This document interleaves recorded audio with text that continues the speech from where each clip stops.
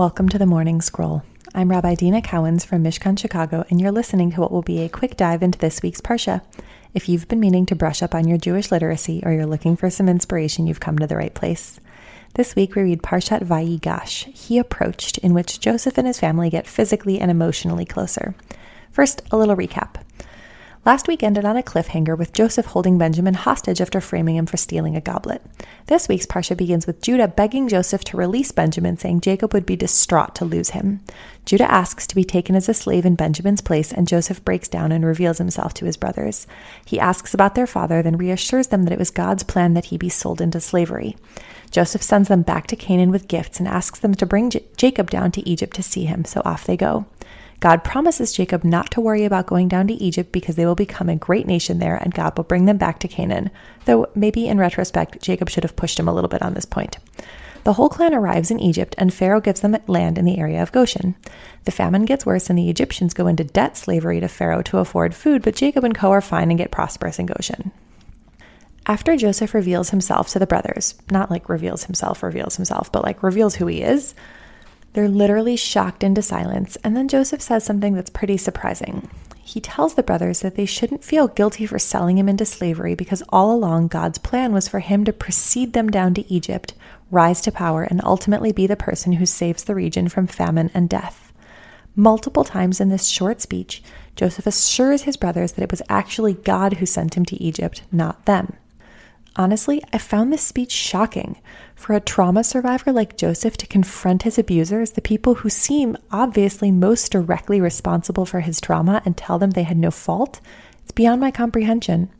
Judaism believes strongly in forgiveness, and traditional commentators have understood Joseph's test of the brothers, the whole incident with us insisting they bring down Benjamin and then framing him, as Joseph's way of trying to ascertain if the brothers have really changed. So I could understand Joseph saying he forgives his brothers, but to tell them they were never at fault at all feels a step way past forgiveness. Why would he say this even if he had deep faith in God? In the book The Sunflower, Holocaust survivor Simon Wiesenthal tells a story of when he was a Nazi prisoner and a dying Nazi soldier asked Wiesenthal for forgiveness for his crimes.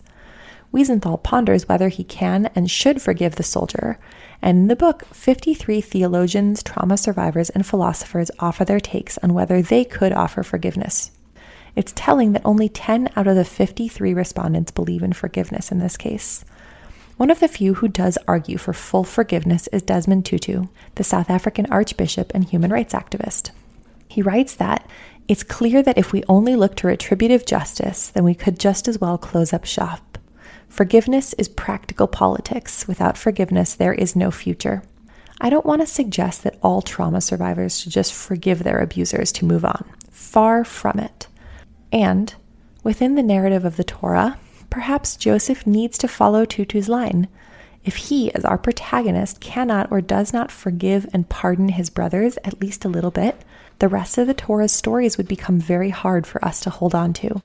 If the brothers remain culpable for their actions, if this story is not the ultimate will of God, perhaps we could just blame the brothers not only for Joseph's suffering, but also for the hundreds of years of slavery, the wandering in the desert, really the rest of the Torah. We might want to reject the last thousands of years of Jewish history and hold them in contempt as ancestors. King David came from the tribe of Judah. We might want to reject him. The great prophets and Jewish figures, we all come from the tribes of Judah, Benjamin, and Levi. In other words, sometimes we might need to express some forgiveness to keep moving forwards. The question I'm left sitting with then is, how do we balance between wanting to move past our traumas and not letting perpetrators off the hook? We don't know what kind of hurts Joseph holds on to for the rest of his life. But in this moment, he clearly decides that, like Tutu says, without some kind of forgiveness, there is no future. So consider this your invitation. What anger do you hold that you could let go of? And what anger do you need to hold on to because it's righteous and propels you forward?